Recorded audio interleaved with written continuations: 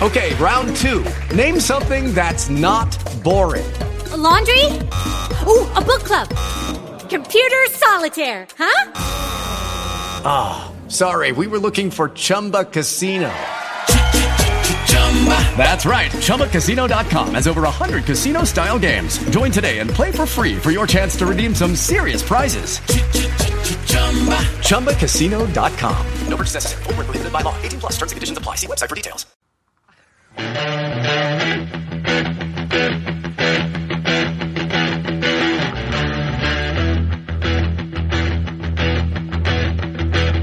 You're listening to Fakeologist Radio, where we talk about the biggest hoax of our time, 9/11, and all the psyops and hoaxes before and after September 11th, 2001. You can call us at 518-564-0491 or Skype contact Fakeologist. We stream 24/7 at stream.fakeologist.com. Our archives are at radio.fakeologist.com. The show normally broadcasts at 9:11 p.m. Eastern Time, but we may live broadcast any evening time as guests become available. Now, here's your host, Aberrato.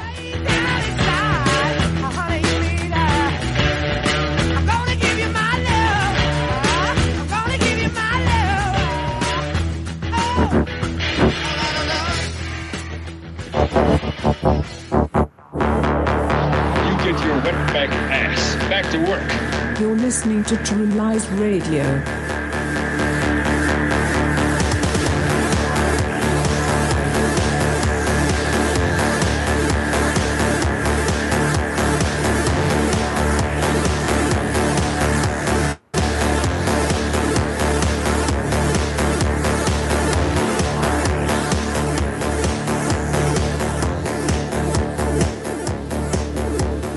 It's real! It's not real! It is not real! Okay, calm down, Rolo. Episode 135. You're listening to Fakeologist Radio.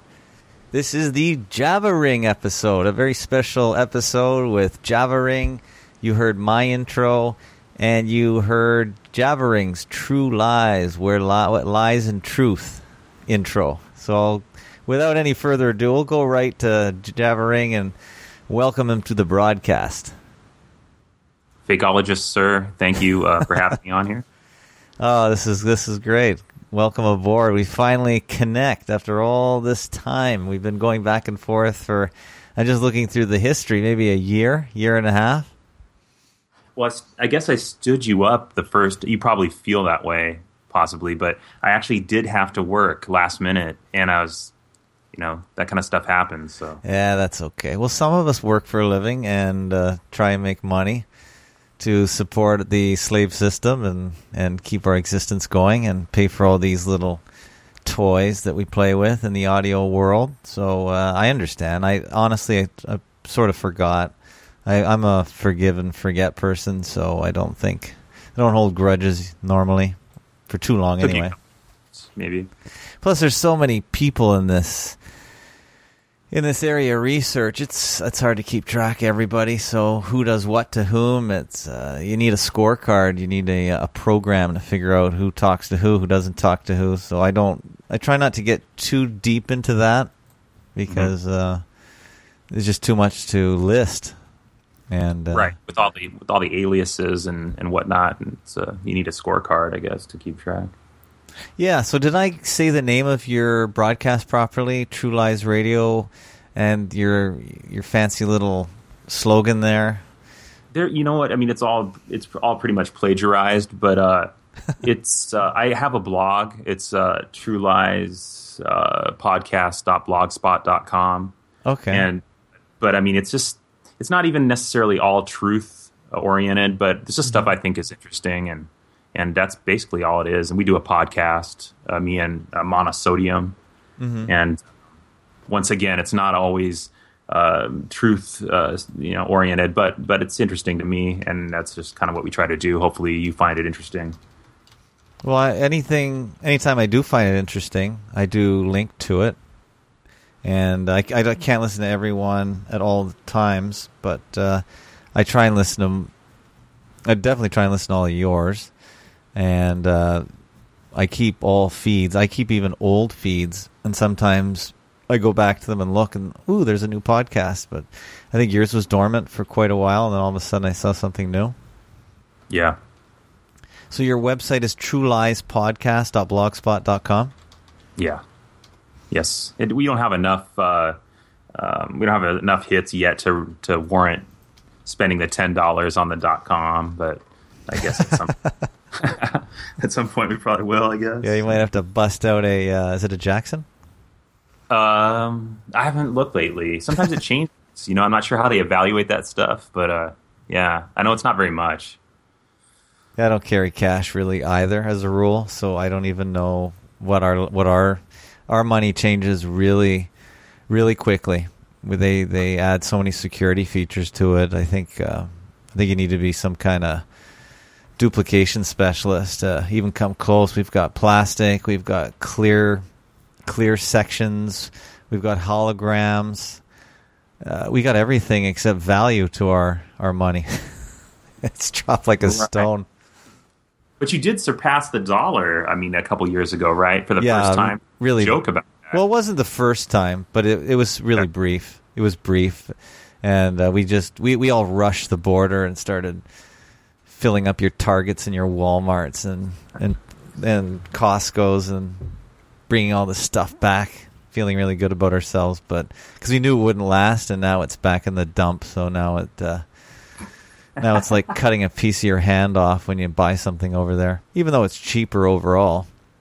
It's all literally from China, basically. Yeah. So.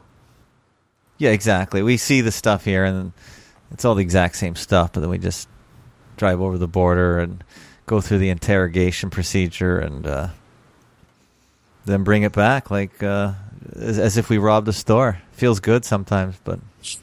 Well, not to get too heavy too fast here on this call, but I think I read somewhere that I swear it was like over 10% of U.S. retail is through Walmart. Okay, I swear it was that. It's something like this, and of course they have the way out, high tech distribution centers and so forth. Yeah, but every product is from China. Of course. So nobody in North America is building anything anymore. No? Well, that's not true. Mexico, we have to consider Mexico. It's part of North America, even though a lot of us up here, it's too far away to think about it too much unless we're going on a vacation. But we're just not making stuff here anymore. And if you want to get into, you wonder why we hear about the FEMA camps and all these other Alex Jones type scare concepts. I do think those that rule over us, our herders, our planners, whoever's running the show is going to have to figure out what to do with everybody. Because as soon as they automate all the jobs that they haven't shipped to China, there's going to be a lot of people with nothing to do. And that, to me, could be a real problem. So unless you dope them up and entertain them up, the few that break loose of the herd, what are you going to do with them? Because you don't have anything for them physically, work-wise, to do. Sure. That could be a problem. It could be. I'm not saying it's going to happen, but if you were planning and running a population, you would have to consider what the long-term effects of getting rid of all the jobs could be. Especially if all the jobs are just creating paper and then shipping them across town, and then having someone else just chew up the paper and send it back. You're not doing anything. So, yeah, I think of that often. There's not too many people that turn a spade and dig a hole or pave something. There's a lot of people that aren't doing anything. So anything that really moves things forward or feeds people or takes care of their byproducts. There's just a lot of nonsense. Anyway, that's not what this broadcast is about. As you know, Java, and can I call you Java? Javaring? Yes. This broadcast is about 9/11, and I discuss 9/11 because I think it's the biggest military media hoax of all times. And I've heard some criticism from some people that say, well, why does one talk about 9/11 all the time? And my answer, of course, and I'll repeat it, you probably know about it. I don't know if you're one of the people that might have wondered why we bring up 9/11 all the time, although I'm sure you know. It's just because I think it's a hoax.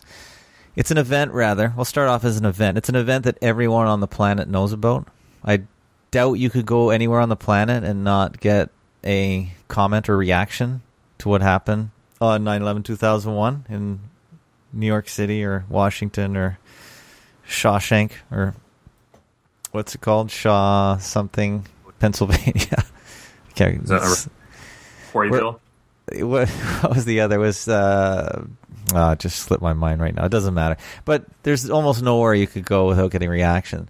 And if people want to figure out what I think is correct about what happened that day, at least they're going to know what I'm talking about. And when they do understand the article, some of the breakdowns that I create on my blog, Fakeologist.com, then they'll be able to understand just about every major event in the media, big or small. And that's really the reason why I wanted to talk about it every week, especially with new people, not necessarily new to the concept of fakery and hoaxery and fakeology and conspiracy, but just I wanted to try and get every week a different perspective from different people to see if there's enough people that agree with my way of looking things. And it didn't take long that I figured out that there are a lot of people rather out there that do agree with this way of looking at things. And it's quite a thriving big community on the planet. And that was the whole idea. So now you're the 135th official person that I've had, well, not necessarily people, but broadcast where we talk about this. So what's your take on 9/11? How long would you call yourself, for instance, a fakeologist? And do you look at 9/11 the same way I do and many of the people on this blog do? So over to you. What do you say? I mean, 9/11 as an event and the intricacies of it being an inside job, I don't have anything to lend as far as conspiracy candy or things that I've found in any kind of research. I do know that we have to live with the results of it, legislation-wise, and the kind of things they've implemented over the last few years. Whatever's fake is fake, but that's the real part. Yeah, I mean, we can talk about, I guess, the media fakery, and I was kind of aware of that before 9/11, just because I grew up my parents are Christians, and so they would always be very critical about television. Even when I was a kid, I would watch television with my parents, and they would critique it as it went along. If there's certain things that they didn't agree with, they wanted to make sure that I understood why.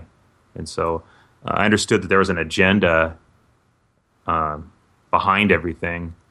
Anything coming from the media was going to have some kind of spin on it. I mean, as far as specifics, do we want to talk about that, or do you have any questions that way? Well, on 9/11/2001, where were you, and when the event occurred, what occurred to you? What's going on? This may be too much detail, but I didn't see the first plane hit. Of course, I was laying naked on a bed and in my apartment, and with someone. Did anyone see the first plane hit? George Bush did not. George Bush is the only one, I think, that admitted that. Right. Yeah. So you know what? I've heard a couple people say this, and I did at the time. I did think it looked like a movie. The far shot they were showing, the shared shot that they were using for the networks. Right. They all shared it. Yeah. Yeah, it did look like there's something just wrong with the picture. But then again, I'm kind of hip to the technology end too, so I know that they're capable of doing that. Sorry, why are you hip to the technology? Do you want to explain that? Oh, just because I follow tech stuff slightly. Okay. I'm barely 40, So I grew up with this stuff, and as far as graphics go and things like that, I was just aware. I was watching movies at that time, and the movies have that, those kind of realistic. So you don't have any professional reason to have doubted it. We all watch movies, of course. Sure. Or were you a big gamer? Or I'm just asking if you had any particular expertise to have noticed a movie like quality. No. That's all. Not professionally, no. Okay. I just knew that I was aware as far as Hollywood's capabilities. So, I mean, those can translate into other capabilities also. So it doesn't have to necessarily be Hollywood. So yeah, but I just felt in my gut that there was a problem with it. And as time went on, we learned more about it, and proved to be correct. So when did you decide that it was something much bigger than just a few problems with the official story? Because we all I think most people that are somewhat skeptical would have thought, oh, there's something wrong with the story. I don't know what it is, but I'm not going to get into it. That's what most people would have thought. That, the government is somehow behind it, or the military. So when did you actually start digging into it and connect with this community?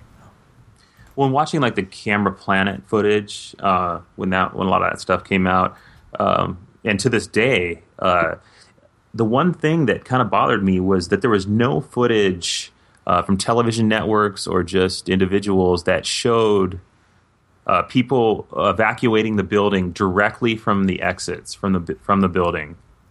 And in my mind, I was like, well, if you were sent, as an assignment by a news network, that's the kind of shot that they would get, for sure. Somebody would get that. And as far as I know, that doesn't exist. I mean, so just to me, I mean, that may seem like a minor thing to some people, but really when you think about it, that's the kind of thing, if they're going to have media coverage at an event, that's what you're going to see. And to have that not exist was a big problem in my mind. And I think maybe I looked a little deeper into it. And just found like, Clues Forum, of course, and things like that. Yeah. What year was that? What year was that? When did you start really getting skeptical?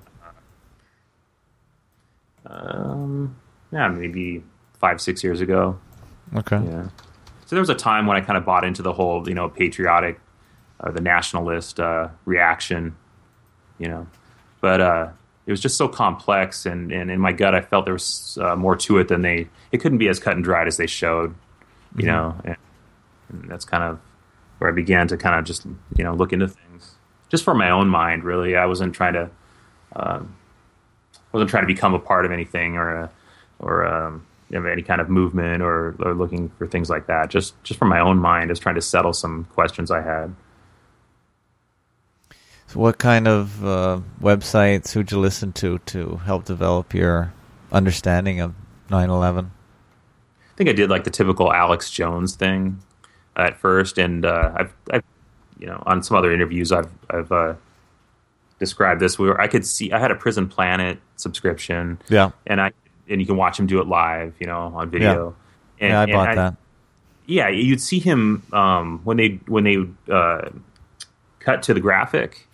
They would cut back to him, and you could see him get in character. You could literally see it right there. You could see him go from just kind of a straight face to, the more aggressive, And it was like, there's something wrong with this guy. This isn't, if nothing else, he just doesn't believe what he's saying. So I didn't hang around too long for that. Kind of moved on.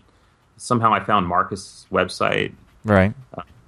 truthin7minutes.com. And right. Kind of from there, it just was an angle that made more sense to me, the fakery angle. And so you went to Alex Jones and you found Marcus and his talk show, I take it, because you've been on talk show yourself, I think, for a while as well, quite a while. Yeah. I think I started listening to him in, was it 2007, something like that? Right. Would that have been before September Clues? Or about the same time? I think it was before. Yeah. It was before.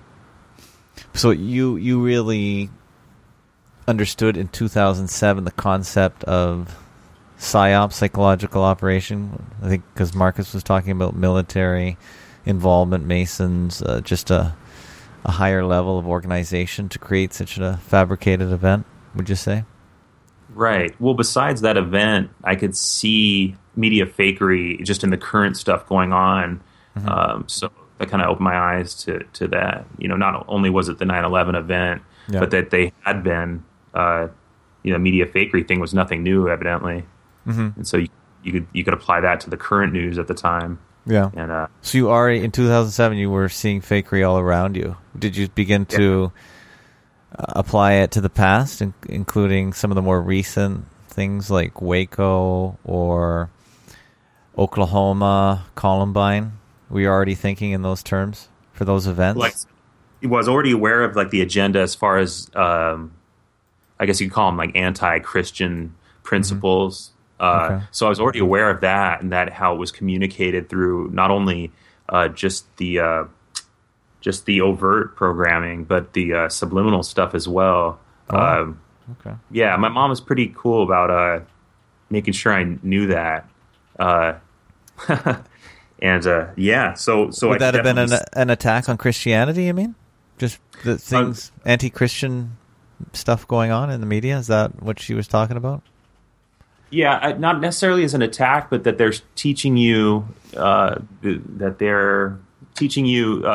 things that are contrary. So to the Bible. Sure, and that's a consistent thing. So it was easy to see. So they're subliminally speaking against the Bible, trying to wear you down, trying to test your faith. I don't know if that was communicated as the motivation, but that was definitely something that was going on there. It was contrary for whatever reason, and she wanted me to see it as that. So I was already aware that there was kind of a thing going on, unspoken through the media, and that somebody at some point has an agenda to influence in that way. So. So would your mother? So would you have been able to say to your mother at the time that I think 9/11 was a media event, some kind of subliminal attack on the way people think? Or sure, yeah, really? Oh, that's cool. I have, and she's at the time so though. Sorry, no, not at the time. No, okay. not at the time, because I wasn't sure myself. I wasn't really sure. It was a pretty extreme angle to take, and of course, when at that point you're still concerned about what the majority thinks. Okay, so kind of had to break out of that, which everybody kind of has to do to fully believe the other story, or to take another viewpoint that's contrary to. So if you talked about this with your mother, say way back in 2007, would she have questioned you and questioned your way of looking at things way back then, or because of her theories about anti-Christian subliminals, would she have been open to the 9/11 discussion? I've never approached it as anti-Christian with her. Just on the face of it, the inconsistencies. I think that's the easiest way to get through to people. At first, is to show them, certain things couldn't be possible. For some reason, I think that event is so huge that, the whole government angle, I think, is a big problem for people. It's almost a bigger problem than questioning their religion for a lot of people, because the government just seems to be so omnipotent, right? And you see it everywhere. So I never really made it that kind of thing with her, and I'm not sure that would go anywhere. But I've showed her, stuff on Clues Forum and things like that. So far, she just seems resistant to look at any of it, to even look at any of it, which is interesting to me. But so she can't. So she can understand the anti-Christian thing, but she can't get a handle on the government betraying her by letting this happen or facilitating it. She just just too much. It's too big. It's too much. Well, sure. She always wanted to communicate with, or to communicate to me that, they're trying to tell you here that sex outside of marriage is okay. Right. Things like that. We're very kind of basic kind of things, and that's just too big for her, I think. Yeah. 9/11. Yeah, because there's a whole thing you go through. Once in your mind you understand it was an inside job, that then you're going to question a lot of other things. Some people don't realize that, but you're going to go through a whole thing, and I think that's too much for her right now, or ever maybe. So interesting. Yeah. Well, going through my list, I just realized I have a template for asking questions, and sometimes I go to it, sometimes I don't. But we've gone over where you were on 9/11, and you've been doing this for quite a long time. And did you take to the mic as Javaring way back in 2007 in the talk show days? Were you already talking at that point with different people or yourself? Yeah, some calls. I worked in Colorado for a period and hung out with Aaron Berg. I don't know. He had a talk show called I think Reality Unknown. Yeah, I heard a bit of him for a while. Yeah. We were basically just kind of drinking and getting on the old talk show. So there's not too much content in those, but that was I guess technically the first time that I had a broadcast or done a call. Mm-hmm. Yeah, I started off on talk show mainly because of Let's Roll forums, and I got into some of the audios that those guys created on talk show. So that's how I got over to talk show, and it was just interesting how there were already people questioning in the same vein, of course, and that history is well documented on my website, where people can check my talk show audios at radioarchives.fakeologist.com. They're all there. I've also still got the talk show. I don't even know if you can delete it. Little channel there. And that's where I heard you as well as Marcus and Chris. And you guys seem to be, and Aaron Berg, you guys seem to be some of the original audio people over there. And even after that, there isn't a heck of a lot of people that came after you guys to do similar things. So that's sort of interesting how perhaps when people see a few people talking about it that they like, then they don't even use the creative tool that TalkShoe is to create their own stuff. So in a sense, you're one of the TalkShoe pioneers, at least talking about this. Yeah. Yeah. It's an important thing, right? I think so. Yeah, I just felt that I needed to reach out and talk to people. That's a good tool, right? TalkShoe. Yeah, I think it's a good tool.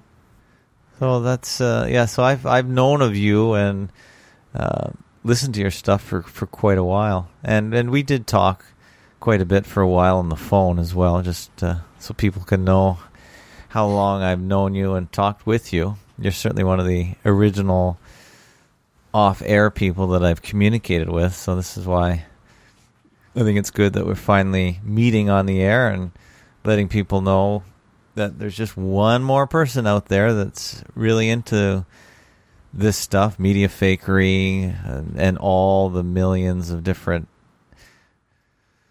tangents that it can send one on when one's questioning all the stuff we question. Yeah, we used to do some drive time calls, huh? Like you call me, or I'd call you. Yeah, and that's when I thought there's so much good stuff that we're talking about. Some of it's a little talking about other people, which we said we wouldn't do on the public airwaves. But inevitably, this is just a group of people, group of personalities. And personalities will clash and have differing views on any topic anywhere. It's certainly not unique to what we talk about. But I thought we had some great conversations off the air, and that's when I wished I had a record button on my smartphone, but still to this day I've not found anything that works really well. Perhaps there's just not enough horsepower on a smartphone to handle recording audio, especially since my smartphone does 100 different things at the same time. GPS. Disclosing what make and model you have? Oh, I don't mind. I have a Samsung S5. I always try and have the latest one because I find even the latest one never is able to keep up with the amount I push it. because I use the GPS, the mapping. I got the audios going, of course, phone calls, and it's all streamed through Bluetooth, whether in my ear or whether in my car stereo. And I'm always amazed that the thing doesn't crash on me, because even a computer can hardly handle that kind of multitasking. And every now and then the phone starts to get really hot. So you know it's gone into some endless loop in one of the threads that it's doing, and I have to basically turn it off before it melts, because it's somehow got knocked off its axis. Well, they need to get their shit together at Samsung and accommodate you. Yeah, well, no, and the other thing, of course, I mean, this is sort of a tangential topic as one can always get on these things, but I find that after a year or two, it probably needs to be reformatted, because I've installed and deinstalled so many programs, it's probably lost a lot of its reference points and just doesn't function properly. And most people just buy a new phone, but and that's usually what happens, because the battery is dead after a year anyway. After all those recharges, it doesn't really work too well. So just tend, if you can afford it, to either take the bribe from your phone company and upgrade to the latest, and then you have a much faster, more capable phone. But yeah, I often wish that I could have recorded that, and that's kind of the impetus from the other audio service I offer on Fakeologist.com that you may be aware of, called Audio Chat. And anyone who's interested in audio chat can go to audiochat.fakeologist.com. And one of the main or very significant reasons why I wanted to do that was it allowed me to log into the website or the record and go to and stream right from my phone through it's just a patchwork series of programs to get the job done, but it does work. And that really was an impetus, believe it or not, for me, so I could use all my road time as talk time. If people don't realize it, that's pretty cool to be able to stream remotely. That's a big deal. It is because you can't do it directly from your phone, but you work it through your computer at home. You can get something going, and again, because you and I are having some good conversations, and we're talking about some pretty topical stuff, because that's basically our connection, is we talk about fakery and hoaxes and just being lied to in general. And I wanted to create a way to capture it. So I was hoping people like you or anyone else I talked to remotely, or when I was away from my main computer, I could just record it. And of course, being narcissistic, I figured everyone else would be interested in listening in as well. And that was the whole idea about streaming it. So anyone can also listen to it live, or, of course, on the audios that were archived later on at the end of the day. So, yeah, that's a little background around audio chat. So in a way, you inspired me to figure out a way to do that. Whoa. Yeah, I did a test call. I think it's up there. It's like Freeway Talk Shoe or something like this. I mean, it's no big deal, I guess. The phone did get really hot, but I did a few minutes where I set up the call on TalkShoe and did everything through the browser on the phone. It doesn't seem like that big a deal, but it kind of is when you understand how much work the computer is doing. I mean, that's pretty cool, that they've gotten to that point, and then that's available, where everything's done through the phone, Well, cool. I'm a computer buff. I've always have been since my Apple II days, and it is pretty amazing what computers can do. And even though it seems like things are moving or being pushed towards, I'm not too sure if it's a push or pull, or a little bit of both, 50-50, but things are moving towards smartphones and tablets and phablets, and unfortunately those devices, while they're really easy to use, are not as capable and not as flexible. So it's too bad. I don't think we'll ever lose the desktop, but it's still the best device to use, the desktop, for all it can do and multitask and broadcast. So we've got some pretty amazing tools at our disposal. Right. And they're pretty simple to use. And the screen's not monochrome. anymore, which is nice. Yeah, it doesn't have that monochrome burn. I don't know if there's people listening that are young enough to remember the days when you did get really severe screen burn because of the phosphorus, the way that the screen was illuminated with phosphorus electrons firing at a phosphorus surface. I remember it was hard to clean too. Or green, right? Yeah, monochrome. It went green and then went amber. I remember those two. But that's how far back we go. So we go back, now I guess it's been a couple of years. I started getting into this in August 2012. I think that's right. And we're coming up to fall of 2015, so it'll be 3 years. So I've known you for at least 2 of them. Yeah. Which is pretty good. Do you know who Mr. Goodbody is? Do you know that guy? No. I read Mr. Goodbar, though. This guy was Mr. Goodbody. He had a health show, like about health, and he wore a skin-tight suit, but he had the organs were displayed on the outside. You don't remember that guy? No. He had like a Jerry on curl. Television? Yeah, it was. Maybe in like the late 70s, early 80s. Yeah, I'm looking him up now, yeah. The Digestion song, ooh. You looking like him. I'm not trying to say anything. I just, for some reason, I did. This okay. is the inside story of digestion. Yeah, down, I never heard of that. Down.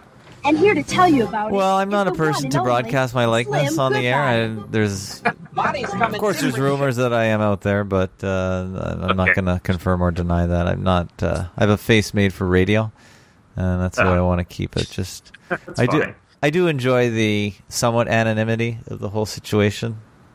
Well, let's talk about aliases real quick. I mean, I have we can do I have some reasons why they're okay. Okay, go. What do you want to say about it? I've given my opinions many times, but I'll repeat them. Okay. You want to go first? Go. Sure. I mean, it's just we're here. The reason we're here is to speak about truth, or I guess whatever topic we're here to speak about. Yeah. So my name shouldn't matter. Shouldn't have anything to do with it. Aside the fact from you want to keep things private for other reasons, you should have no problem with using an alias. And it just keeps the attention focused on the reason you're there, which is to speak about the truth. So yeah, I see no problem with it. But yeah, well, I got on the air specifically to see if there was anyone else that saw what I saw about 9/11. My idea was not to become a Pied Piper Messiah and preach about 9/11. That wasn't my intention. Therefore, I'm not looking for fame, fortune, or other benefits to my persona, because I don't think my persona is relevant to what I'm talking about. I'm not trying to spread the truth. I really only wanted to see if I was on the right track with my thinking, because the people around me, of course, did not see the way I looked at things. So that was my impetus. And it really hasn't grown to anything bigger than that to this day. Now, because it seemed like I was talking about some pretty controversial and antisocial topics, and that is, of course, the 9/11 being a military media hoax, that was pretty much my final conclusion. It still is. I didn't really feel like being publicly humiliated by my views. So therefore, I chose an alias. I've always used an alias online, even before I got on to this topic. I used to trade software, for my Apple II. So I wasn't exactly going to put my name up saying, "Hi, I'm looking for Castle Wolfenstein. Can you send it to me?" Right. You remember? I don't know if you're old enough to know those days when we used to have bulletin boards, and we used to, Pirates Bay. I'm pretty sure, if I'm recalling correctly, used to be just a Whereas site where you traded software. Yeah. I'm pretty sure. I know it was Pirate something. Actually, all the big bulletin board service used to be called Pirate this or Pirate that. I remember Pirate Cove was in New York City at 212. I knew all the places by their area codes because we used to have to dial in to everyone's computer wherever they were in North America. I remember all the area codes. 212 was New York City, and it was always a big headache trying to download the latest game because it took 4 hours, and that would have been about $30 in long distance fees.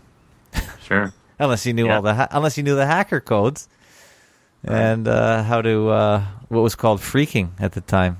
I don't know if you remember or anyone knows what phreaking is. PHREAKING,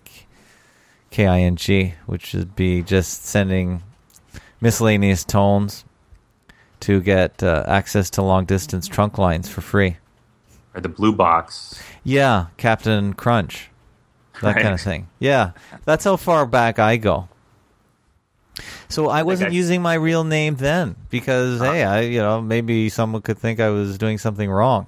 I wasn't selling any of the games. I was just trying to acquire them. And the stupid part was I never really played games. I just the fun of trying to acquire them was all we were doing. Yeah, sure. That's very hacker, to just see how far you can get. You're not trying to hurt anybody. You're basically testing your own skills, Yeah, that was it. So actually, to me, it wasn't a crime in any way. I never even thought of it being wrong. But, there was still enough people that thought, oh, you shouldn't do that, you shouldn't do this, you shouldn't do that. So, I used an alias then. So luckily, it was natural just to continue using it because all of a sudden we're into this goofy topic and people are not comfortable talking about it. And I don't really want my family, because I do have a family, to have to deal with any fallout. Now, I agree there shouldn't be any fallout, but there is. I don't know what it would be. I'm not worried about being taken away. But you're definitely going to get an extra look or a whisper behind your back.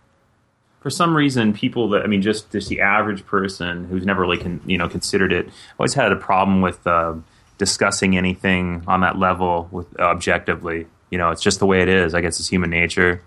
Part of it's probably programming, but on certain topics. But people just can't discuss something without eventually taking it personally. So that alias is just a way of a simple level of protection to keep people focused really on the topic. Yeah, well, that's really that's my main motivation. There's nothing sinister about it. But again, I'm not here to spread truth in the sense that I already realize that what we talk about is like a religion. It has the same problems as the easiest thing I can relate it to would be Jehovah's Witnesses. And they come to your door, and 99% of the time, they're not welcome. But they just persist week after week. Right. So proselytize, spreading the word. I'm not into that. I realize the message is just not received properly or easily. So therefore, I just have this pretty thin veil of anonymity. I would prefer to keep it that way. You are it is a conspiracy in itself. So you are a co-conspirator. Just let you know. The conspirator to talk about this, you mean? Yep. Yeah. Yeah. Well, I guess I'm. Well, who am I conspiring with right now? I guess I'm conspiring with you. Sure. And I conspire with Hoy and Simon quite a bit as well. Yeah, but we're not really. Yeah, I guess we're conspiring on a topic, but we're not. It's actually not doing it. We're not doing it to an illegal end. That's the thing. Well, yeah, but there's no benefit. There's no benefit for me telling someone who's never considered this. There's actually no benefit to me. There's a benefit to the person I'm telling, but I don't think there's any benefit. And there's possibly the fact that you're compromising someone on the other end by discussing this, which I have no problem with. I know some people do, but look, the truth is the truth. It doesn't need me. It doesn't need you. But if you're going to, if it's a problem, then come get me. At some point, you have to kind of go that way. It's just the way it is. In my mind, you can't speak about this stuff with any relevance and fear that kind of thing. It's going to compromise you. It's going to compromise your message. So yeah. It's been almost 3 years, and I still believe it. So and I still get confirmed every day with just small stories in my own city, which is the biggest city in Canada. But I still find it really hard to believe. But it's the only way a lot of the stories I read make sense. And I've always been a huge consumer of media and what they call news, which I think they got the word from north, east, west, and south. Who told me that? Was it? I don't know who said that. I just watched some video. I watched so much stuff. I can't remember who said that. But the point is that I cannot believe so much is not true. I still have difficulties, but it just explains so much with understanding the 9/11 template that I can't let it go. Well, I kind of have a question that way, and I'd like to see this because I'm not the most knowledgeable in this stuff. I have something to contribute, but I've never said that bakery. Oh, hold on a sec. I think we got Hoy on the call with a little background noise. Is that you, Hoy? Yeah. How are you, Hoy? No, you're breaking up. Hoi Polloi of Cruise Forum, I think, just joined in. Cool. But I can't hear him. So there's a problem with his connection. So keep talking, not Jeff. Chatting. I mean, you got barely one word through. Yeah, he got one word through. Yeah, keep talking, Java. What were you saying? I'd like to. Hi. Yes, I'm back. Sorry. Oh, there's Hoy. Hi, Hoy. Say hi to Javaring of True Lies. Hello, Lies Javaring. and Truth. Hey, how are you? Go ahead, Hoy. Hoy, if you're transmitting, we can't. What's? Hoy, you're not transmitting. If you're transmitting, we can't hear you. It's so far away, it's understandable. Yeah, I think that's Paul from New York with some funny background noise. Carpenter as Hoi Polloi. Okay, let's get Hoy. Try again later if you want. Go ahead, Java, with your message. As far as media fakery is concerned, different people are accused of summarizing that angle as everything's fake. Yeah. Okay. Okay. I've never actually heard anyone say that. I think that's just a misnomer. But yeah, I agree. Okay. And we don't believe everything. I'll say people involved, don't believe everything's fake. I think that would be an irrational kind of angle to take, that every single event is fake that's publicized through the media. But if that is not the case, will someone compile a list of events that are considered real, that they consider real? Because I haven't seen that yet. And that maybe some people may take offense to that question. That's fine. Well, just plane crashes alone. Let's have a list of the real ones, because I don't know how many are real. I'd like to see that. I think that will definitely kind of build more confidence in the whole fakery scene. If we can denote certain ones are considered, or we can agree upon that, certain ones are considered real. Can I chime in here? Oh, there you go. Go ahead. This is Paul from New York. This is Paul from New York. Yeah. So one of the, I don't know what that is.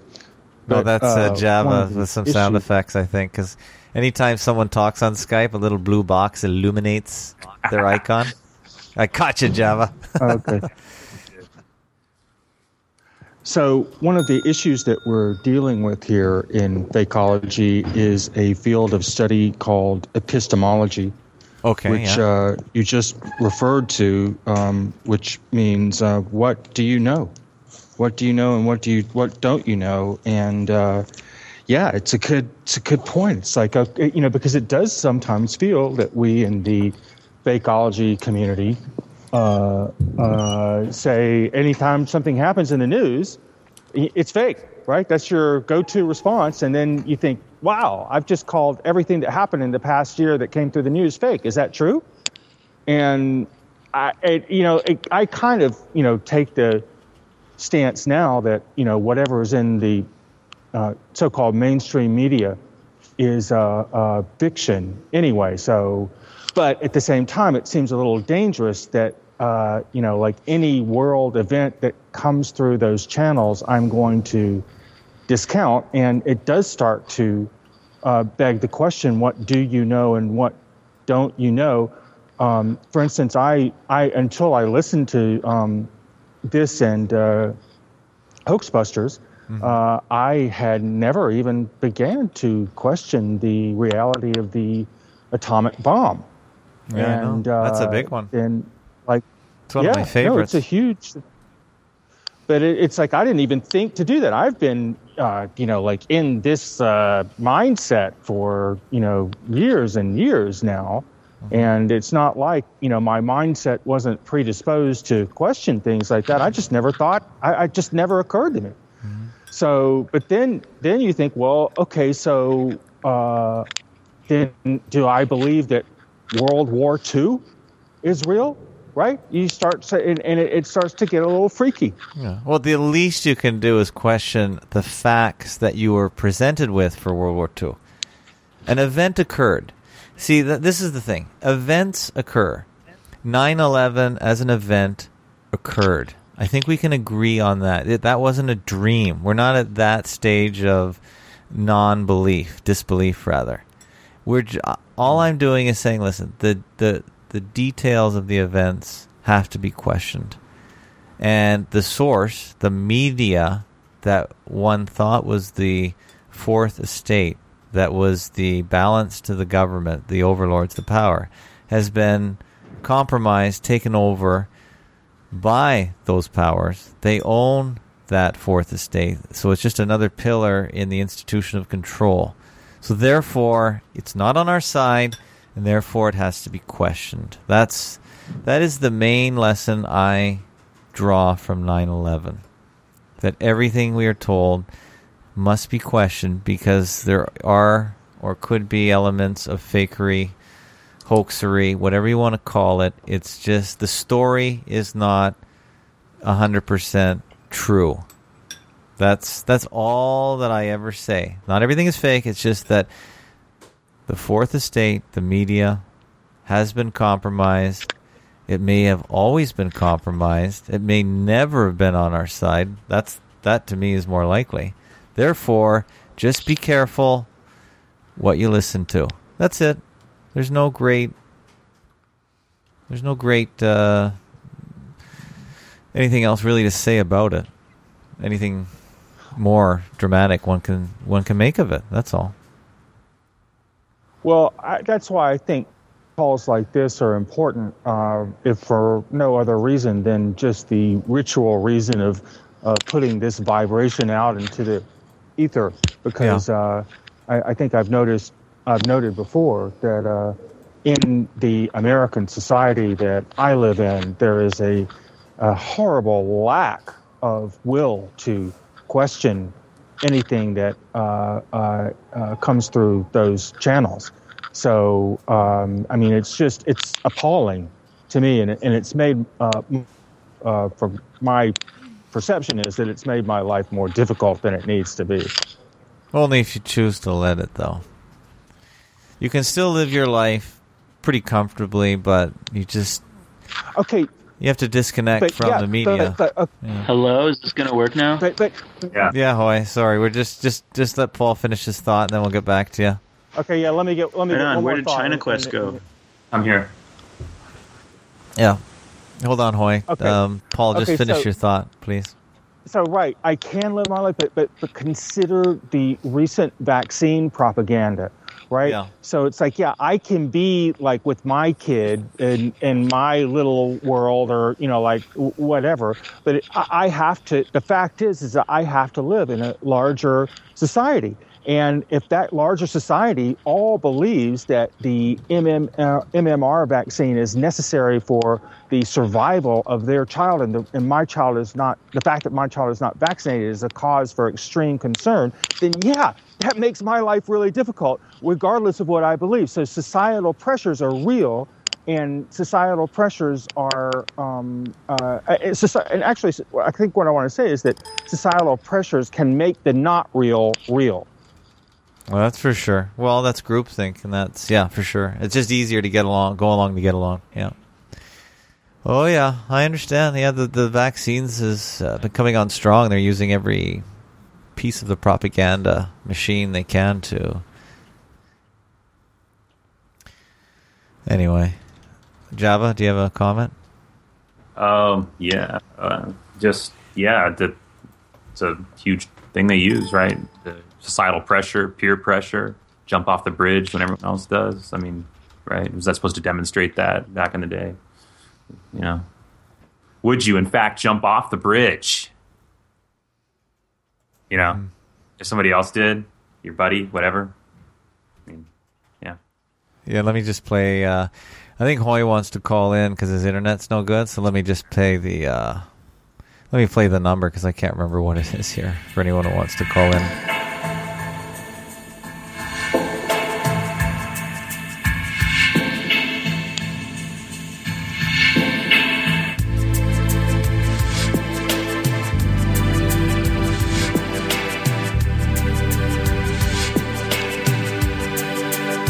You're in the middle of Fakeologist Radio.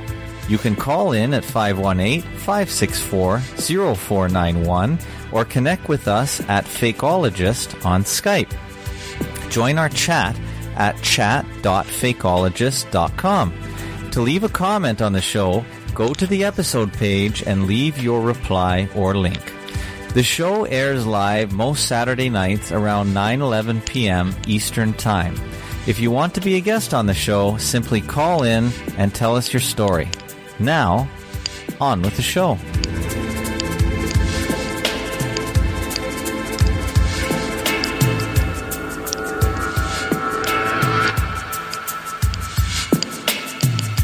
All right, you're listening to episode 135. We're talking with Javaring. Javaring has a website, trueliespodcast.blogspot.com. And he also has a podcast called True Lies. What Lies in Truth. Is that the right slogan, Java? What Lies in Truth? Yeah. I like that. I play all my podcasts, as I've said, 1.45 times. So sometimes when you said it quick, I could never pick it up. But yeah, it's a pretty good slogan. What Lies in Truth. I'm sure I thought of that, but it makes sense, I guess. Yeah. So I just sent a message to Hoy. He can call in on the plain old telephone system, 518-564-0491. Ooh, here he is. Go ahead, 612, area code. Hey, it's Hoy. Hey, Hoy, how are you? Hello. Good. I'm calling about. I haven't been able to hear the show. I haven't been able to even dial in because my internet is so bad. But yeah, it's flaky. Can you hear it okay? We can hear you well. It's amazing how few frequencies are used for plain old telephone calls compared to the internet. But yeah, we can hear you just fine. Fantastic. Yeah, hello, Hoy. Hi, nice to meet y'all. Looks like there's, let's see. Yeah, we got Hoy and Paul from New York on the line, and Javaring. Javaring is tonight's featured guest on Fakeologist.com. Cool, great. Hi, folks. Hello, sir. And Hoy is from cluesforum.info, which according to this website, isitdownrightnow.com, is down. Yeah, I'm not sure why, but I wanted to bring up a topic that I just posted on there about I don't know if anyone's heard of the transatlantic or trans-Pacific partnerships. Not really. Not off the top of my head, no. It sounds like something positive. Is it not? Oh, yeah. No, it's not positive. Unfortunately, it's basically a new free trade agreement that is like the most conservative thing yet. And Obama is right now, I think, working on passing it, or the Obama administration anyway. It's like between, on the Pacific side, it's all like with Japan and Vietnam and others, and Atlantic side, I think it's to join with European efforts to basically crack down on peer-to-peer stuff. Basically anything that we're doing that's using copyrighted material, even if it's just playing a song or using it for criticism, like things like that. I mean, I'm not trying to be a fearmonger at all. I know it's probably just going to be business as usual, but I just thought that we know about it. Well, the one under Clinton was pretty devastating. I mean, something to be concerned about, right?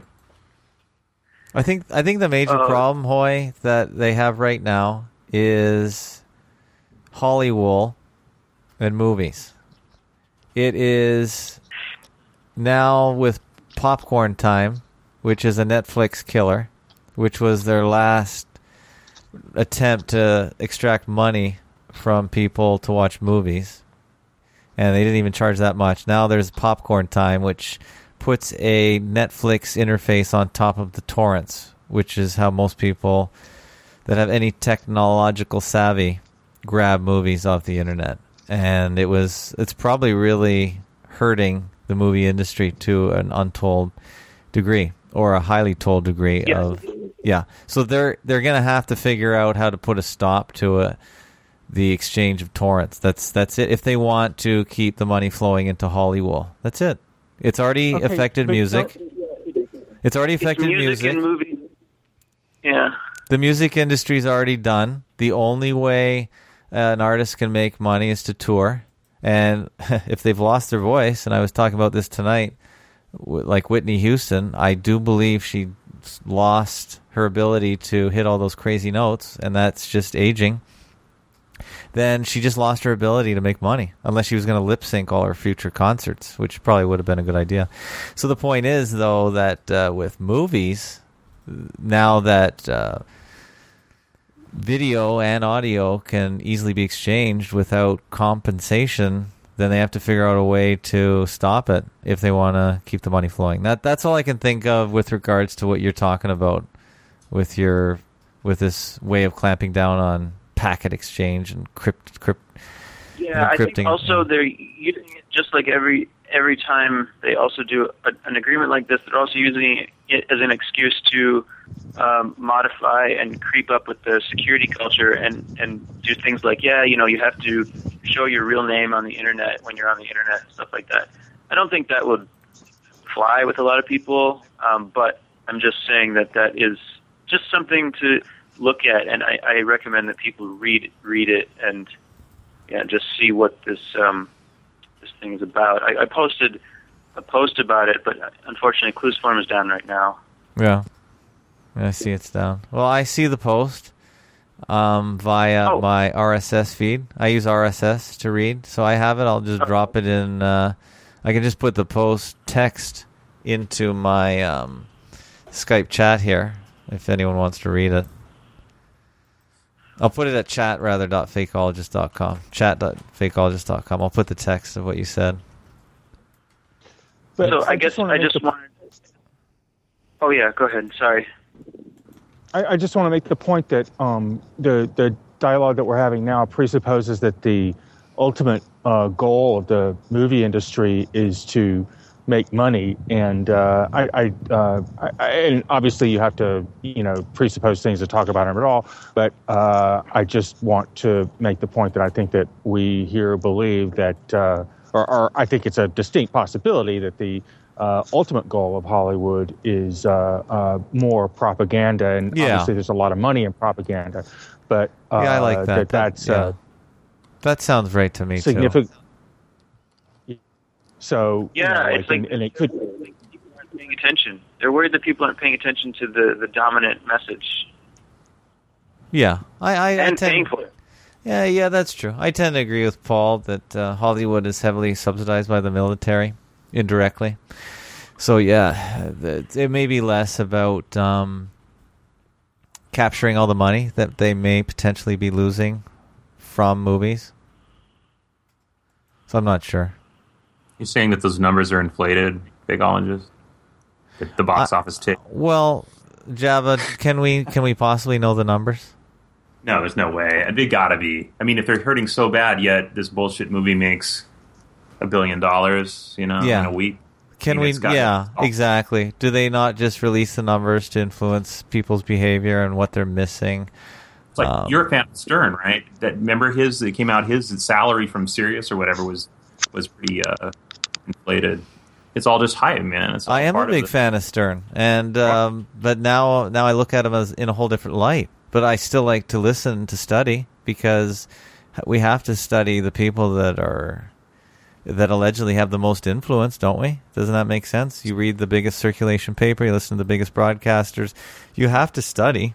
You don't have to, but I like to. Yeah, it's a good question. But I agree, and I often propose that the biggest stars in Hollywood do not get those salaries that are advertised when they're said, oh, they make $20 million a movie. I'm not sure I believe that, because they might make a lot of money, but I think that they don't get these lump sums that they could just take and run away with. I think they're on a salary that keeps them in check, keeps them in line in some way. Could be totally off, but that's the way the system used to work. Yeah, that's true. The studio system, exactly. They're retained. They're on retainer. That's right. I'm just watching some 70s TV, Rockford Files, one of my favorite shows, and I see the same guys pop up in the show every other year. They just get reused, these character actors, and they say, I remember him. He was this guy last year. So yeah. The show had a song. Pardon me? Well, somebody just dropped their connection down their pants. Try that again, Java. What were you folks talking about before I sort of clumsily barged in here? Well, we were talking with Javaring, kind of all over the place. Java and I have known each other for a while, a couple of years. I met him through the talk shows, so we were basically talking about 9/11, of course, which is the focus of this blog, and just all the things we've been bumping into in the last couple of years of research and looking into it. So it's been more of just a friendly conversation as opposed to a great revelation of anything amazing. Wouldn't you say, Java? Yeah. There's no candy on this call. No, we don't really have any great revelation. We're just talking about what we're doing here. What my website's doing here, what I'm trying to achieve. We were talking about pseudonyms and why they're useful. And quite honestly, what can't be known. Yeah, I'm off Facebook now because they asked for my passport. Your passport? What? They wanted photo ID. That's crazy. And I only have a couple pieces of photo ID, and that's one of them. That was one they would accept. Yeah. So obviously, you get on Facebook? Well, I've been on Facebook, but all of a sudden I couldn't log in. It says we need to verify your account. So obviously somebody flagged something I said, because I connect my website to my Facebook page. You see? Yeah, that makes. Yeah. So anything I posted on Fakeologist.com would just get reposted on Facebook. So somebody or somehow they decided, well, you're not really Alvarado. You see, so it just sounds like harassment. They just wanted to harass you and let you know they were there. Well, I've been flagged, so now I can't log into my account. The stuff you're saying wasn't patriotic. You know what I mean? Well, it wasn't something. Right. And that's the funny thing, of course, because they use the excuse that people abuse the anonymity of the internet, Facebook, Google, and they'll use that to say, well, you have to verify your account. Facebook, I wanted to put Facebook commenting on my blog a long time ago, and they wanted to verify my account then, so they needed a phone number. And I wouldn't do it, so I couldn't have Facebook comments. And I was just trying to make it easier for people to make comments at the time. That was the only reason I was motivated. But they made me fly through so many hoops, I just said forget it. Yeah. So, but the irony is that they've got so many fake Facebook accounts that are used by the military. And so those are verified under their system, but just not for regular people who just want to say something. I'm not even selling something. That's the stupid part about it. And why do I say that? I'll just finish on this idea. We had an event in Toronto where a 3-year-old went wandering out into the cold allegedly and died. And so somebody started a fundraising campaign, which we see connected to all these PSYOPs. And the service they were using to raise the money was called Tint, I think. I think it's called Tint. Anyway, you go to my website, fakeologist.com, and look up At Least He Wore His Boots post. Now, I went to Tint to see what that was about, how maybe I could raise some money for something. So I wanted to see how it was done. The only way you can log into that fundraising website is through Facebook, which means you have to have a verified account on Facebook. That's the only way they'll let you log in. So they're all somewhat interconnected. So I thought that was interesting because it seems like, and Hoy, you might be interested in this topic, anyone can raise money on all these different fundraising sites. And I don't think it's illegal to misrepresent your fundraising campaign. I could say I'm raising money for lost puppies. And I'm not sure if I get people to donate money, if I don't save the lost puppies, I'm not sure that's against the law. Yeah, I don't think so. Maybe it's more like a social backlash. But if you don't have that, then... Yeah, it's immoral, but I don't think it's illegal. Yeah, I don't think it quite is exactly. No. And this is the problem. But the point I was trying to make originally was, here's a website for raising money, but they will only let you log in through Facebook because they trust Facebook to verify your account, you see. Verify you. Verify your identity. So you can see both sides where people take and abuse anonymity, but I think it's the people that want to take away the anonymity from the internet that trash it and abuse it to make it look like it's being abused. But I don't think regular people are all that busy abusing the anonymity of the internet. Because if something's worth saying, you should be able to back it up with your name, or at least your identity of some sort, and not... No, yeah, we've talked about this before. Like, FBI people, their job is almost to be provocateurs in real life. Like, they just go around making problems. That's like... Yes. Seems like that's kind of what their job is. Making problems for people and then just like provoking people, poking them, trying to get them agitated and stuff. Yeah. So they do it online too. Continuation of what they've always done. Yes. With fake identities. So they would have the most to lose if they really were really verifying identities, which they would never do. For those people anyway. It would just be for the unacceptable talk, which would be questioning whether people are out there spoofing other people for nefarious reasons. Java, any comment on that? No. Well, if anybody can get a hold of a copy of H.B. Gary's Digital DNA, though, a hacked version, that'd be great. And that software does what? I don't know. I don't really want to bore everybody with explanation here, but... No, go ahead. Just take a look online. I'll give you a link. Mm-hmm. But for those that can't see the link, can you just give us a quickie on it? Typical nefarious H.B. Gary software. It's kind of interesting to understand what the capabilities.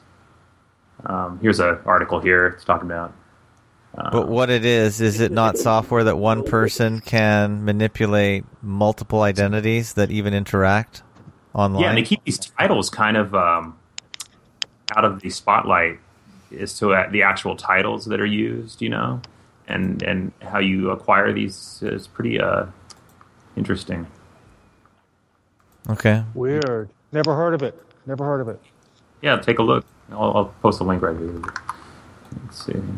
Can you post it at chat.fakeologist.com, or I'll put it in? Okay. Yeah, chat.fakeologist.com for all that are listening live on s1.fakeologist.com. Interesting. Yeah. There's a lot of stuff out there.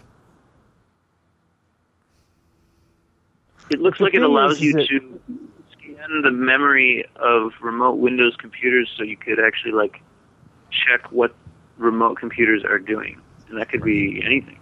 That's interesting. Right.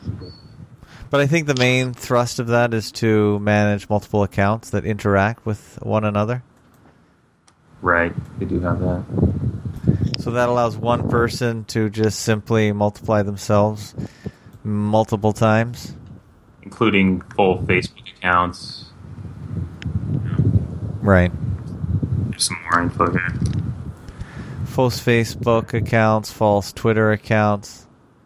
And even if those sites were really set up with organic origins, there's no doubt that as the crowds have gravitated towards Twitter and Facebook, the military has moved in to use it for their own purposes. Absolutely. Paul, there's a lot of wind noise coming from your... oh, sorry. Yeah. Are you out on the lake there? Well, I'm not on the lake, but I'm in upstate New York where the wind blows hard. Yes, I'm out of the wind now. Okay, sorry good. about that. It's a little cold to be outside anyway. And gliding right now as we do the call. Yeah. If you want to mute, you can certainly listen in, Paul. I have no problem with that. Okay. Thanks, Paul. So Java, let's get back to you. And oh yeah, sure. Sure. Let's get back to. So what is your? Do you have a Cole's Notes version of what you think, or a Cliff Notes version of what you think happened on 9/11? Do you have? Do you have a final analysis? I've gone as far as probably Clues Forum. I don't. The research there tells me enough. Have I verified it all? No. But if it's true, it's told me enough about it without going into specific names. And I mean, I don't, like I said, I'm not looking for any kind of revolution or whatever. In my mind, I know enough that it wasn't just some kind of revenge event by somebody. But that's basically it. That, in my mind, with the resources I have, that's enough. And yeah. I'll just leave it at that, I guess. I don't, like I said, I mean, ultimately, we'll have to live with the repercussions of that event, no matter what you believe it is, I guess, and the legislation that's been implemented. So that's really, I think, kind of the real concern there. That event's, gone and past, so it's definitely. Do you think it's worthwhile studying it? Absolutely. No, absolutely. Yeah, I've watched a lot of that stuff. I've watched a lot of the footage and reviewed, the commentary research on Clues Forum and the mainstream, just to kind of see who's debunked who, what seems more probable. So it's definitely something to study. That's a pivotal event in this country, in the world's history. So. When you understood the nature of it, did you review any other historical big events? Yeah, I mean, you kind of look back and stuff like the moon landing, for one, just seems totally bogus. But I had actually seen some things about the moon landing prior to 9/11, so there was a few sites up, talking about the shadow inconsistencies and stuff. Yeah. So that was, but like I said, I was aware of kind of the media's influence specifically and their agenda prior to 9/11, so I kind of had that angle already to where I didn't trust everything coming over the television. So I benefited that way. So, what's your final take on the whole moon NASA industry? You know what? I'm not sure that they didn't go. I know that the footage is fake that we've been shown. Yeah. So just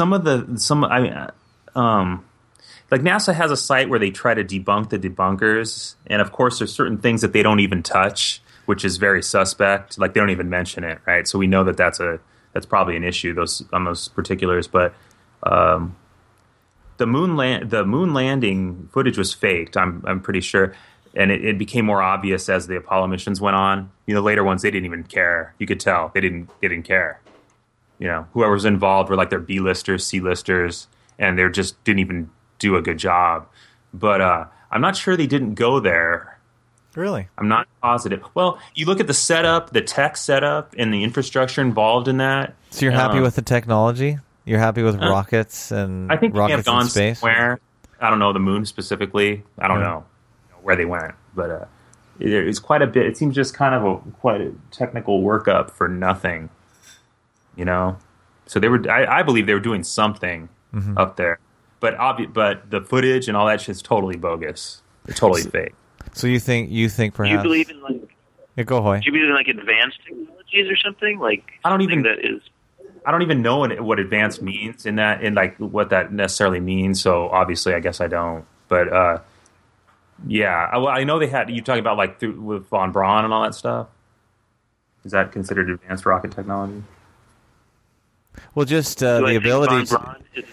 Yeah, I think maybe Holt might be alluding to. Do you think we can even travel in a vacuum? Period, which would be defined as above this really round number of 100 kilometers above the surface of the Earth. I don't even know where they came up with that number.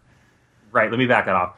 I think they took off from that launch pad, and that's about it. Right. You think they blasted something off from the launch pad? Yeah. Whether or not anyone was in that rocket, yeah. Yeah, I don't know if there's anyone in it. Yeah. When I see, I want to say something. Yeah. The only part of the footage that I really think is probably somewhat accurate is the last moon post I put on Fakeologist.com of all the NASA rockets going up and blowing up and going left and right and sideways, just like you would do it in your backyard. That footage I kind of believe is true, where the thing just was not working. Right. But anyway, there's a montage happened. So, I just don't understand, and I think I've mentioned this before. It does seem like an easy experiment to do, to get like one of those big concrete water tubes, or somebody must have done it at some point. Suck all the air out of it. Get like a rocket, some model rocket or some kind of propulsion system that, they say it doesn't need oxygen. I mean, I guess they have that propulsion system. I hadn't looked into it, but just like 30 or 40 feet, ignite the propulsion system, whatever propulsion system it is they say they have, and if it hits the other end, rocket goes in vacuum. Yeah, maybe. The only problem is it's not a perfect vacuum the moment stuff starts flying out the end, but I think that's probably a pretty good start. Yeah. So Java, did you question? So the moon you questioned. What about nuclear? Was 9/11 did 9/11 help you with that? With any studies on nuclear? Sure, definitely questioned it because of that. Jesse Waz thing. Back in the day. Yeah, definitely. I mean, it seems like, ultimately, if you tell a lie and somebody believes it, it pretty much might as well be true in their mind. So you figure that's a big deterrent for certain things. So, a big control mechanism. So why not? What about JFK? Did you ever? I was kind of just put off by the whole disgusting Camelot thing and all. I don't even care. Yeah. If they wasted him or they didn't, it doesn't bother me. I know it's kind of callous, but yeah, why not? Yeah, sure. It's probably totally fake. Right. I have no problem with that. And the other major psyop of our day I have down here is OJ. Have you ever considered that whole? I think you're out on. I think you're in California, right? Yeah. I don't know. I really don't. I haven't really looked at that one. Yeah. It could be used in different ways as far as influencing the public, for sure. Doesn't mean it's not true. I have no idea. But I know the cops are dirty. Some cops are dirty. I could have set them up, or I know people kill people. Yeah, but I haven't looked at it that specifically. Well, that's the beauty of looking into all these psychological operations, hoaxes, fake events, however you want to describe them. They allow you to review past historical media events in a different light. And are there any events that we could get together on that we could decide are actually real? Well, the sun coming up and setting, I'm pretty happy with. Well, talk to David Eager. Wait a second now. Are you saying that the sun moves? Well, I don't know what's moving. I just know that it appears in the morning and leaves at night. I don't know where it's going, or is it going to the other side of a sphere? I don't know what's happening. Because even if I sit at a traffic light, have you ever sat at a traffic light and thought you were rolling backwards, but it's the guy beside you going forward? Oh, sure. They banned those spinners because of that, supposedly. Those spinner hubcaps or whatever they... Oh, is that they're banned? Well, yeah, because, California, maybe they were thinking about it, because people are so fucking stupid and out of it that it would catch the spinner moving out of the corner of their eye and pull into oncoming traffic. Oh, wow. So they're considering banning those because the only thing I've ever done is just stomped on my brake because I thought I was rolling back, but no. Yeah, you have an average intelligence. Yeah, I just hit it hard. Maybe they should add cars with spinning hubcaps to driver's test. It's a special sticker on the actual license. Yeah. But I was just relating that to I don't know what's moving, the sun or the moon or the earth or what's spinning, but I sure have some real big questions about just the whole makeup of the earth in general and the poles, and just everything's open for discussion now. It's pretty amazing. Yeah, David Eager has that clouds behind the moon theory that he talks about, where he says on almost any night when it's cloudy, partially cloudy, you can see clouds moving behind the moon, so that at very least indicates its distance is a lot closer than they... But that's just his... Yeah, the whole distance of the moon is the 250,000 or whatever the Masonic number is. Just doesn't make sense to me. I don't know what the real number could be, but that number seems to be too big. Mm-hmm. I'm happy with that concept, that it's just way too big. Yeah, it's like 6,666 miles. Yeah. Well, 250,000... Well, they've got it calculated down to the nearest mile, which is fantastic. Whatever technology they can use to do that.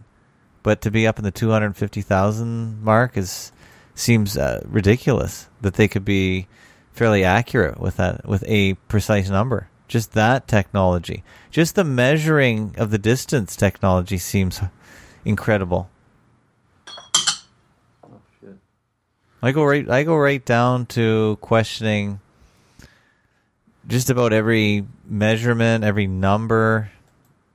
It's not just every headline. It's every so-called scientific fact. Good, because even scientific and mathematical constants aren't constant. They fluctuate, and when you measure them at different times, it changes. And anyway. So, Hoy, I think you're in Middle America. I'm just looking at the headlines. Our biggest mall, our biggest mall in Canada, was put under a threat from, of course, ISIS and Muslim fighters. Was your biggest mall in the United States put under threat? No, I think the biggest one is in Texas, but Mall of America claims to be the largest, and it's known for being the largest, so it has some publicity. But as far as you know, it's safe there? There's a large Somali population in the Twin Cities, and I think they're just targeting them, trying to make people scared of black people, as usual. Oh, okay. Well, that's the headline on Google News right now, so we should all stay away from our big malls, unless there's a Walmart there. Then it's okay. And we should all be trying to convince our Somali friends that they shouldn't blow nice people up. Right, and their group is called Al-Shabaab, which I guess is short for Al-Shish Kebab. Okay, that's a bad joke. I think, honestly, they just use small... Okay, maybe not honestly, this is a joke, but maybe they use Mall of America. Maybe they used Mall of America because I put some Clues Forum info stickers up. And oh, did you really? Well, no, it's all malls. It's all malls worldwide. In Canada, we have the West Edmonton Mall. It's global. That's why I said it was a joke. Oh, okay. Yeah. Sorry. These dry. No, it's okay. These It's hard though. These psyops are worldwide. We have a version for all countries.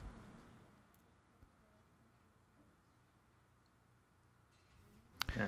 Java, do you have a big mall in California that they were talking about? Is there any threat there?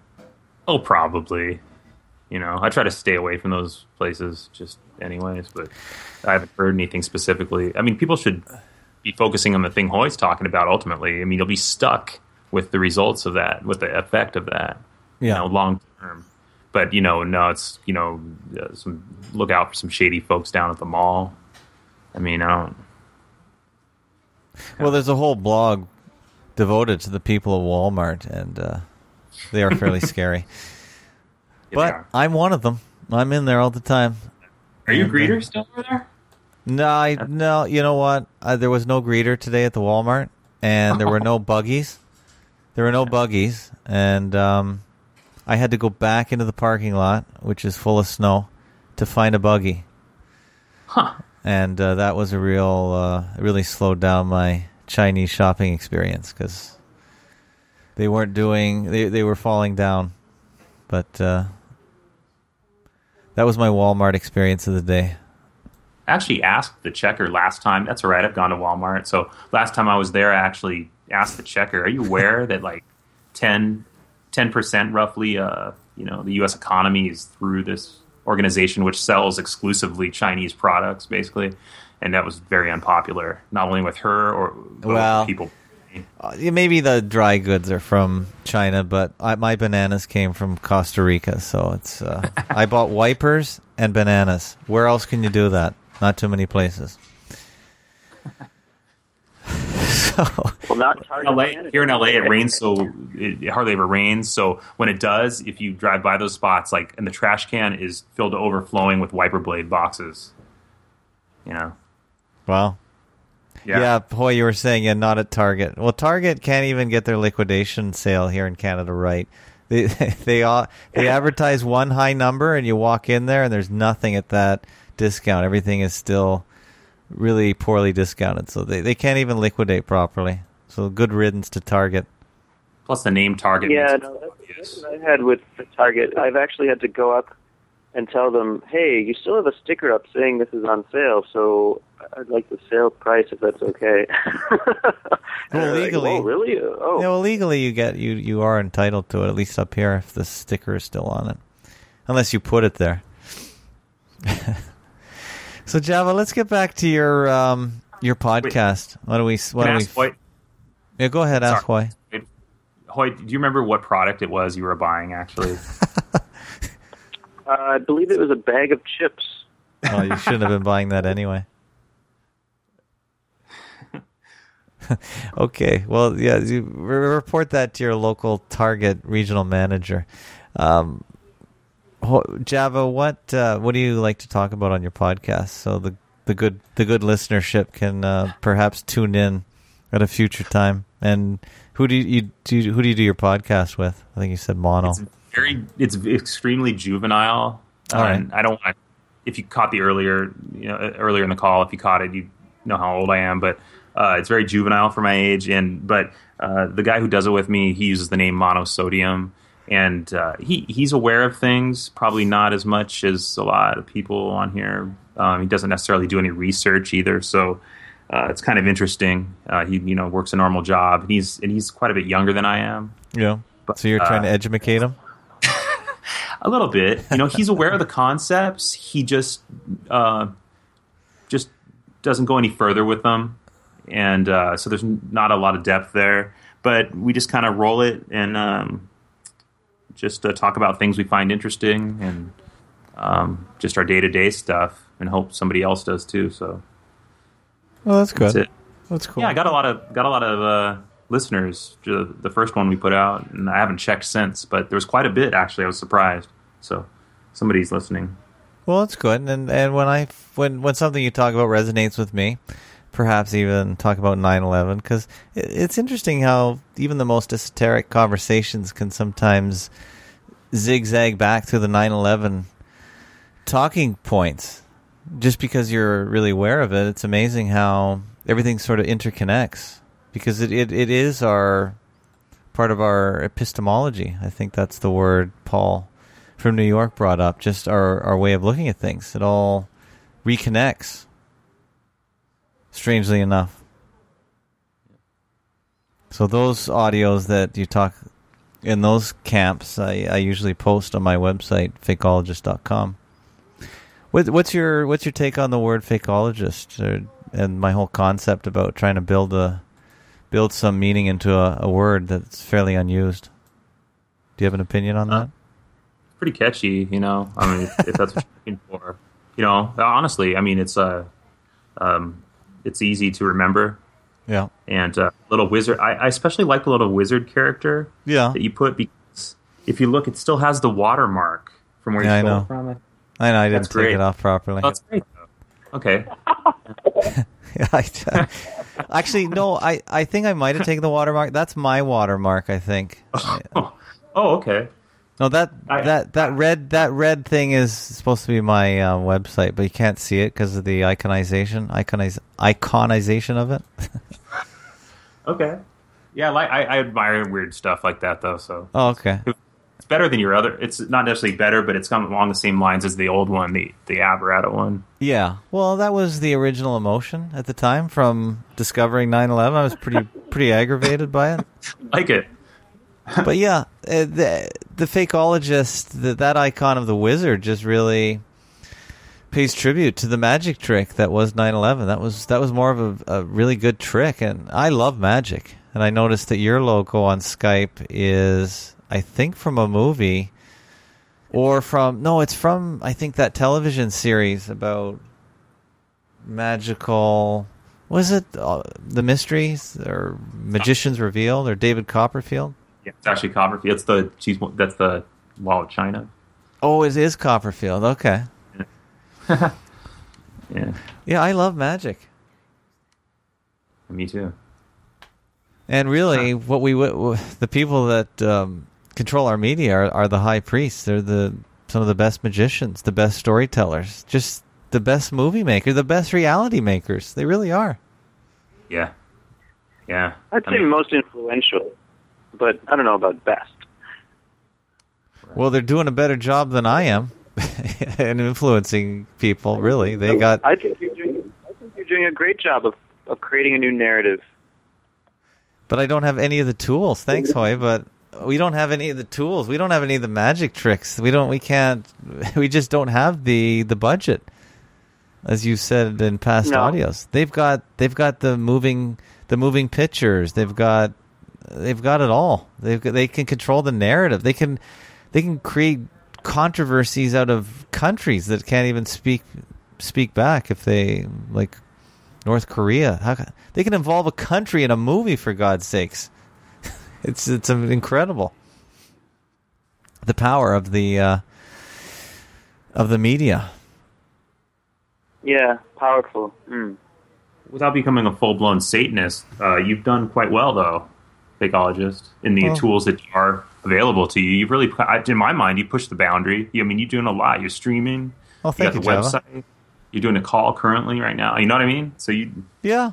Well, it's all pretty much available to anybody. And I've said I'll help anyone do the same thing. My favorite thing is finding a new audio to listen to. Yeah. Yeah. There the one you haven't aren't a lot done is out there. Video streaming. That's probably the only thing out there that you haven't, acquired or taken advantage of. Is what? Sorry? Like full, video streaming, video and audio somehow. Yeah. Yeah, well, I don't have anything to really broadcast. Even if we were doing this call, I wouldn't have much to show the people. I did try a Google Hangout, and really you can just broadcast your screen on YouTube. And but I don't have a lot to show. If you saw my screen now, I'm just flipping around between the chat and seeing who's listening. But I find if I do that, I can't concentrate on who I'm talking to. You just cannot multitask correctly. So if I ever didn't answer you properly or made an incoherent response, it's because I was multitasking. It's no slight against what you're saying. You almost need a director when you involve video. Yeah. You need a producer. And that's what I mean. You need people to help create the illusion that you're trying to propagate. Did you I guess we can maybe close with maybe some of the conversation about the Taipei plane crash, because I bring that up because I found that group on YouTube. There's a fairly, it looks like a large group that talk about hoaxes sort of in the way we do. And just recently they seem to go and deconstruct on YouTube all the major hoaxes, even the minor hoaxes that come before us. And just recently, one of the guys was calling the Taipei plane crash real, quite emphatically, and created a division and created drama. I'm just wondering, do you follow any of that? Does that interest you when you're looking for new people to listen to? That specific event, when looking at that, the video just seems so obviously bogus. Yeah. That one specifically, I really had no interest in. Yeah, me too. But it's one of those things where they put it in your face. It's such a huge lie that, of course, like always, people believe it. It's kind of a frustrating thing. So did you follow the people that were promoting it as real, that were speaking about just about all the things we agree are hoaxes, and then all of a sudden discussing this one as real? I'm not surprised, but is that what happened? That is what happened with a big part of their community. Right, you're starting to see the co-opting of the fakery, right? Mm-hmm. Yeah, for sure. It's interesting. Yeah, it's so obvious to people already involved, that it's happening. I can't think off the top of my head. There was some event recently before that. But doesn't that point to the complexity of what we're dealing with here? We're not just dealing with a few people that analyze what the media is doing or what they're saying, but it's such a total, all-encompassing operation that really could only be pulled off on a military level, to manage all the ideas, all the conflicting ideas, all the conflicting conflictors. Every level seems to be managed. And that level of discussion almost never occurs. In my mind, it points to more than just a monetary benefit by these characters too. I know we talked about this before, and people's eyes tend to glaze over, but I believe that some of the people are, they're serving they're benefiting in some other way. They're serving something, some cause or religion, if you want to call it that, or some entity that they believe that they're. I know most people drop off the call at this point, but. I do believe there's something aside from monetary benefit involved in this stuff, and I don't know what kind of resources they have at their disposal, but it's pretty complex, like you said. It's almost I go with unlimited supernatural resources. Sure, that's the way I'm seeing it. I just mentioned David Eager earlier, that his podcast is Out of Darkness into the Light. Yeah, I think I've listened to him a little bit. He came on a call, or maybe Chris's call. at one point. Hoaxbusterscall.com for anyone who wants to know who Chris is. And he touches on some stuff that I hadn't heard before. I don't necessarily believe it, but I haven't even begun to verify. But it explains some of the things beyond what we're aware of, maybe motivating some of this stuff. I just thought it was interesting. Mm-hmm. Yeah, I might have to have him on just for a quick broadcast, because he sometimes drifts into our territory of the stuff we look at.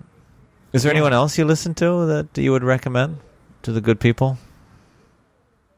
Who do I have on my thing? I have the pretty just basic stuff. I've got Chris Kendall's Hoaxbusters.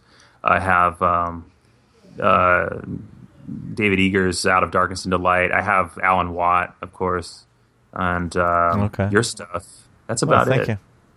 Yeah, that's really about it. Everyone else is just it seems too far behind, or just the stuff's just too, I don't know, I guess it's too abstract for me or something. But do you ever talk about it with your live friends, people that you actually see? I don't really have many friends, honestly, and I've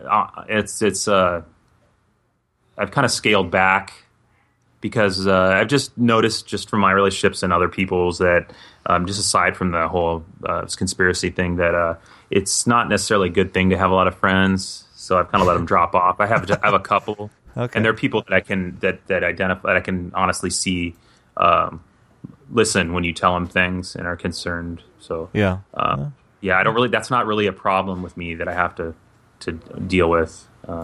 It's not too many people that I have to convince. Yeah.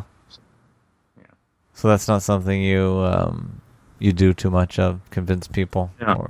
No, and I did find a job recently. I don't know if you heard my thing lately, but I was out of work for quite a while. I didn't know that. Yeah, but I don't talk about it at work at all. And it's just not worth the complication? Well, the actual place I'm working, some people would consider it the belly Heresy? of the beast, probably. Yeah. So it's not something that... and I have my own internal struggles with what I'm enabling. I don't want people to sound too sinister, but what I'm enabling by my work and where I supposedly stand. Yeah, I see. It might be a conflict. Yeah, it's nothing too sinister. But you probably already know, but it's just kind of a culture creation fringe. So right, I understand. Okay, I know now. Sure. I don't really. Yeah, I don't really get into her. Don't worry. I'm here in LA. I'm here in LA now. Oh! I thought you were still talking about just doing research. I thought you were saying research makes you feel bad. No, it's just I work in a fringe kind of entertainment industry, so you definitely don't want to talk about this stuff in those places because they're just heart and soul into it. They're looking to move up and they just want to be. They think television's the best thing. So it's yeah. They're just man. I know exactly what you're talking about. It's so funny. It's like if you pop their bubble, which is so delicate, they just would be. It would just destroy them. Just to know that, what they're doing might be kind of awful. Yeah, they feel like they're doing good work, or whatever. So. Yeah, it's a conflict, but you got to eat, so I understand that too. That's true. Yeah, I would just like to get people off the news bubble. I know too many people that follow the news like the Bible. I just wish I could get them at least to question a tiny fraction of it.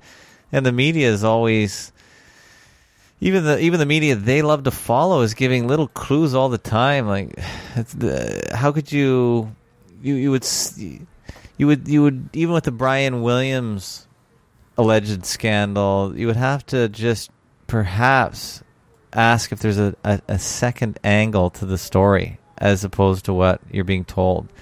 For instance, why he's being removed for a period of time, if not forever, from the mainstream news for being deceptive.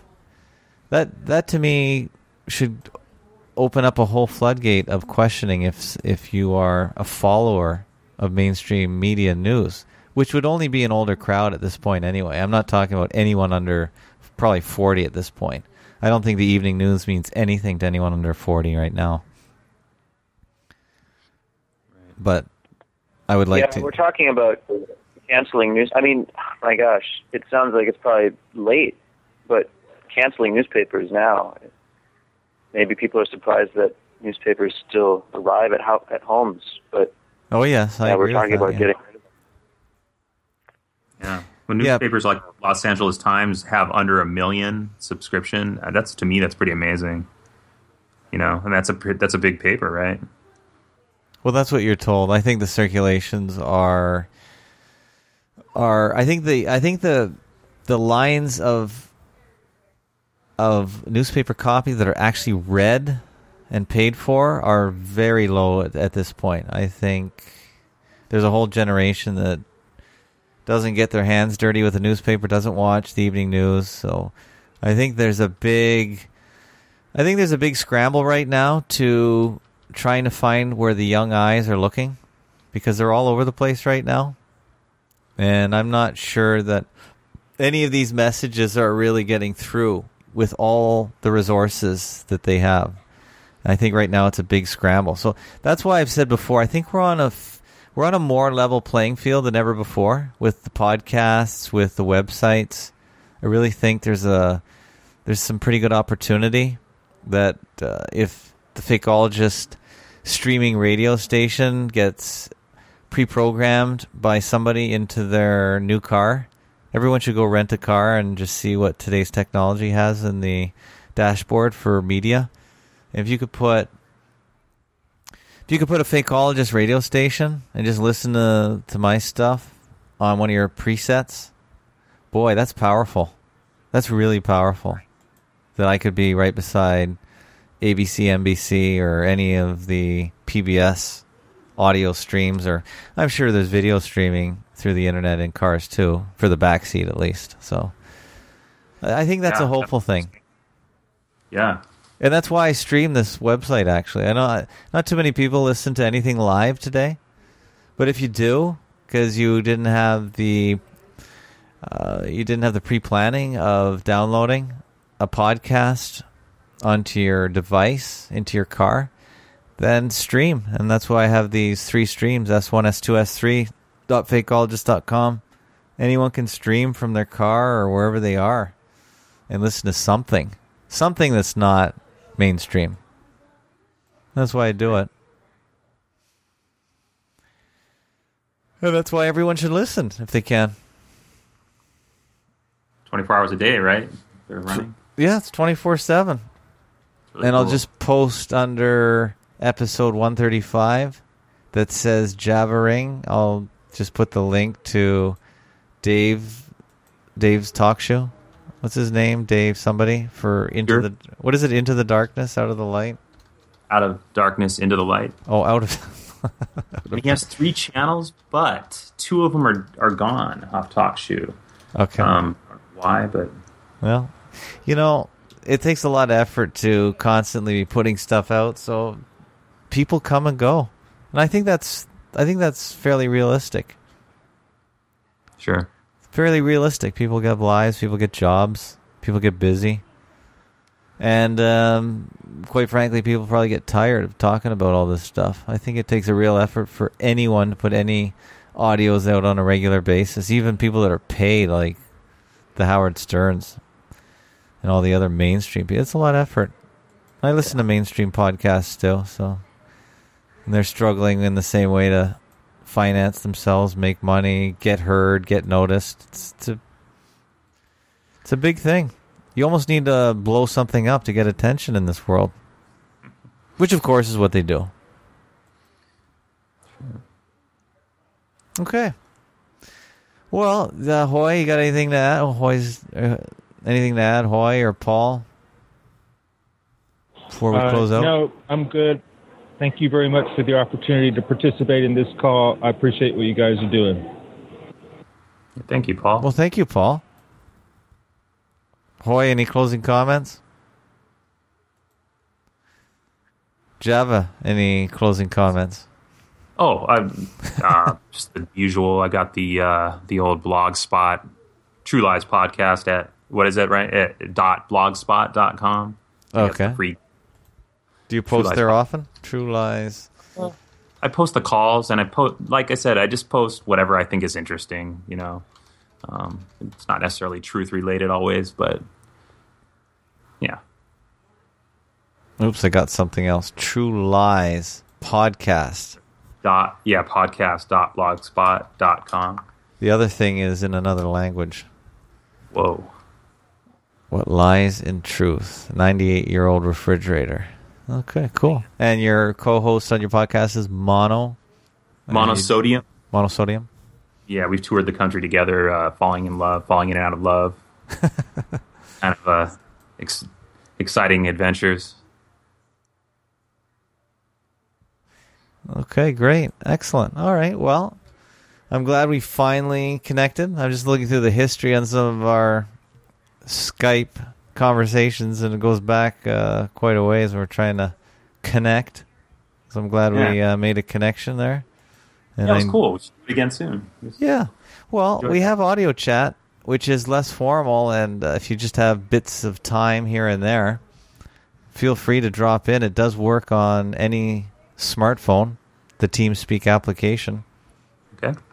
So I'll be happy to see you over there. I know others that drop in regularly there would probably like to talk to you, benefit from talking with you. So, yeah, feel free to come over there. Great. Come over there and chat. It's real! It's not real! It is not real! All right, Rollo, calm down. Small mammals. Did you want to do some dueling sound effects to close it out? Let's try it out. What do you got? I don't know. This is a Mr. Goodbody thing or whatever. It's But a large one goes. Excuse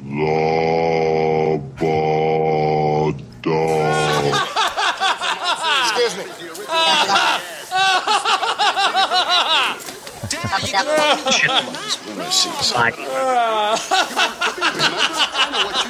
You're a damn pedigree. All right, just get the hell out of here. I got a goddamn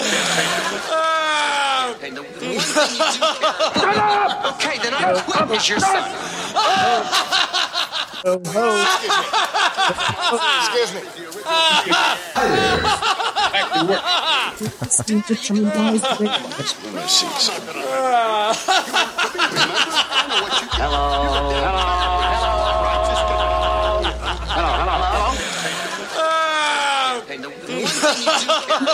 Hi, everybody. Then I quit as your son. Excuse me.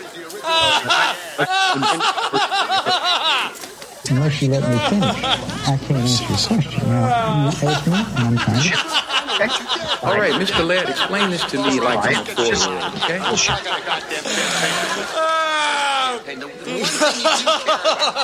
Okay, then I quit as your son. You must see the world. Excuse me. And we have some laughs together, so don't say that you... Dad, are you going to let me I know what you did. You're a damn pedigree. All right, just... Sorry about that. Oh, okay, what a funny way to end the show. All right, thanks so much for joining me, Java, and Hoy, and Paul. And we'll close it out with the usual music. Good night, everybody. Now they're planning the crime of the century. Well, what will it be?